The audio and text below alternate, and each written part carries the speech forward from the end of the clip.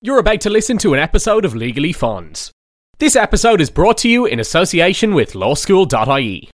Lawschool.ie is Ireland's leading provider of tuition for the FE1 or King's Inns entrance exams. Each course is delivered live online with a specific exam focus and supported by the latest manuals. Shorter, pre-recorded workshops are also available, and courses commence every year in June and November.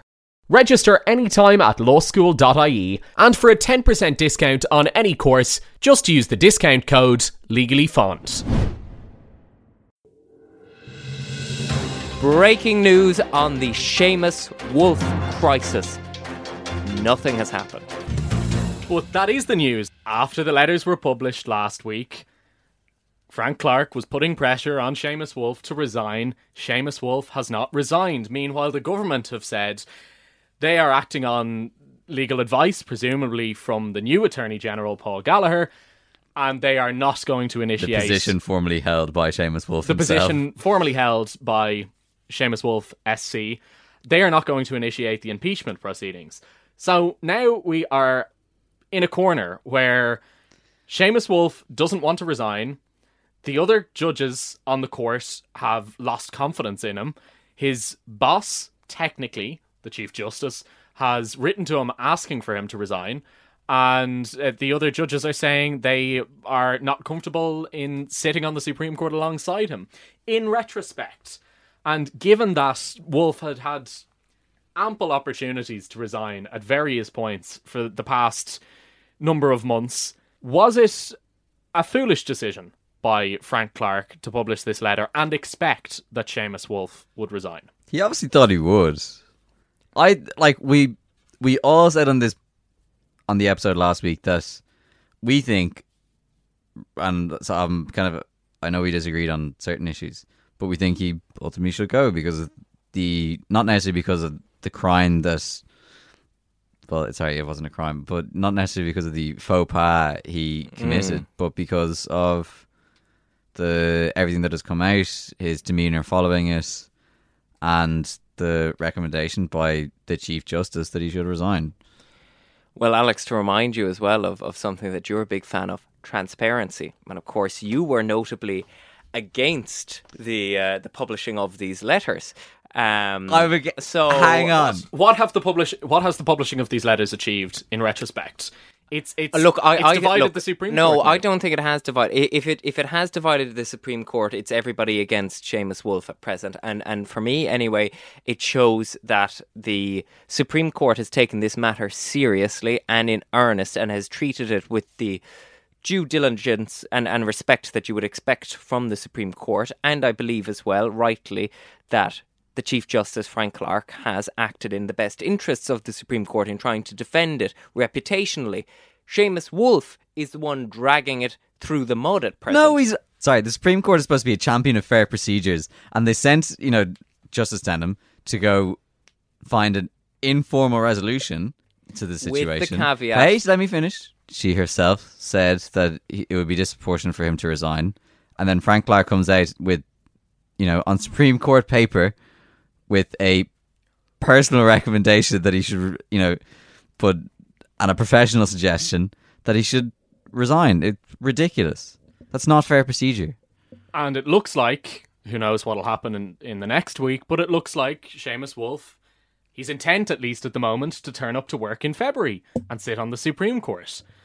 And sit, in the meantime, on the High Court and help out with High Court issues. Does the Supreme Court look like a credible institution if Seamus Wolf, who none of the other members have confidence in, is deciding cases alongside his colleagues? Well, look, I think it certainly brings an issue that has been ongoing for several years back into focus, the one on which you interviewed Shane Ross Gavin, that if these situations are to arise again in future, we really need a concrete procedure in place whereby the conduct of judges can be reviewed in an official capacity, whereby a formal resolution is found, and whereby there is essentially an easier and clearer dismissal process for judges when it is necessary. But again, there are dangers of that if you do it through the executive the separation of powers and the independent judiciary is important for democracy. On the topic of judicial appointments, because this is kind of a second issue that's come up, Seamus Wolfe went straight from the position of Attorney General, which is a politically appointed position, into the Supreme Court job. He had applied. It has emerged just after the general election in February. He'd applied to the Judicial Appointments Advisory Board, the JAB, and they had advised the government to select him as a Supreme Court judge. But it's emerged this week that three other sitting judges put their names forward, and they were apparently not considered. Now, this harks back to an issue in 2017 when the then Attorney General Moira Whelan became a Court of Appeal judge. And she was sitting at the Cabinet table while the Cabinet were discussing her appointment to the Court of Appeal, which there are obvious conflicts of interests. And the other candidates in that case were never considered by the Cabinet. If you look at it with any sense of objectivity, that's ridiculous. That somebody on the committee, picking somebody for a job is them applying for the job themselves. And in the 90s, Harry Whelan, who was Attorney General, was put forward by the then government. Albert Reynolds, I think, was the Taoiseach. And there were various... He was put forward for a job, I think, as President of the High Court. And there were various scandals that had emerged while he was... various cases that he had failed to follow up on while he was Attorney General. And that actually brought down the government at the time. So there are copious precedents for people being appointed judge after having been Attorney General. So this is an obvious area that they need to properly reform. And Shane Ross has been on this podcast. One extreme of the very political judicial appointment process is the American Supreme Court, where basically it turns into a circus. Like, it is absolutely nuts. And it dominates Sky News 3 days, and then everybody forgets about it. But really, you're never going to get completely apolitical judiciary, but as apolitical as possible, then that just doesn't work. That doesn't achieve the aims that you want it to. No, and there's an element of chance as well. What are the odds that a one-term president would get 3 appointments to the Supreme Court, to the point now that it's swollen with very conservative judges? Countless other courts as well. Like there's many federal courts the Trump administration were able to just pack. That's the legacy of the Trump administration by a lot of accounts, is that he has packed not just the Supreme Court but a whole host of federal courts. But what makes it so farcical is that presidential candidates will campaign on the mandate that I will pack the courts, I will overturn such and such a decision. I'm sure you can fill in the blank there. There are one or two very big precedents that different parties would like to overturn. But that makes a mockery of the Supreme Court in the US, I think, if judges are appointed by political persuasion and decide cases on the basis of their political persuasion.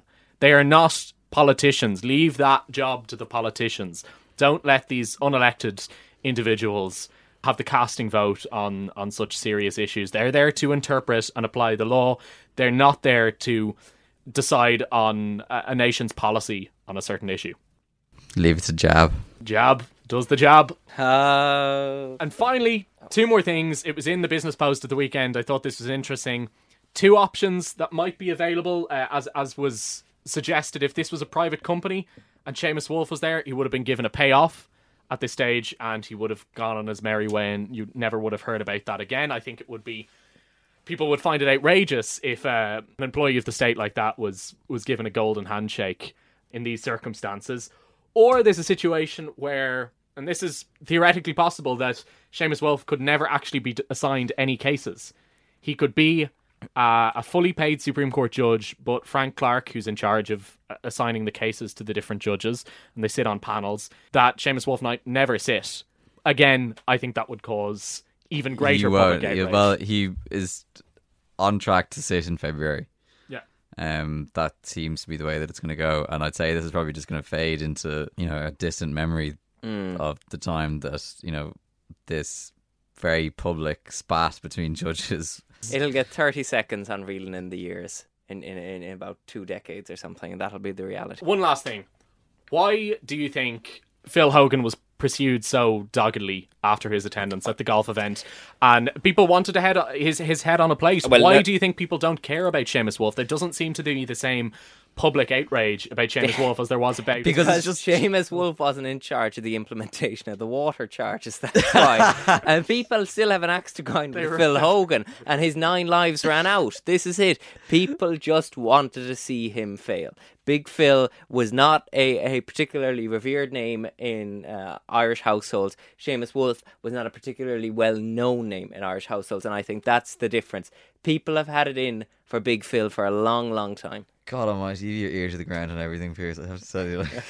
So what are your thoughts on this ongoing debacle? Will it continue to trundle on in the background, or will the story kind of fade away over the next couple of weeks, and will we see Mr. Justice Seamus Wolf presiding over cases from February onwards on the Supreme Court? Let us know on our Instagram. It's legally_fond. And if you enjoyed the podcast, please leave us a little review on Apple Podcasts.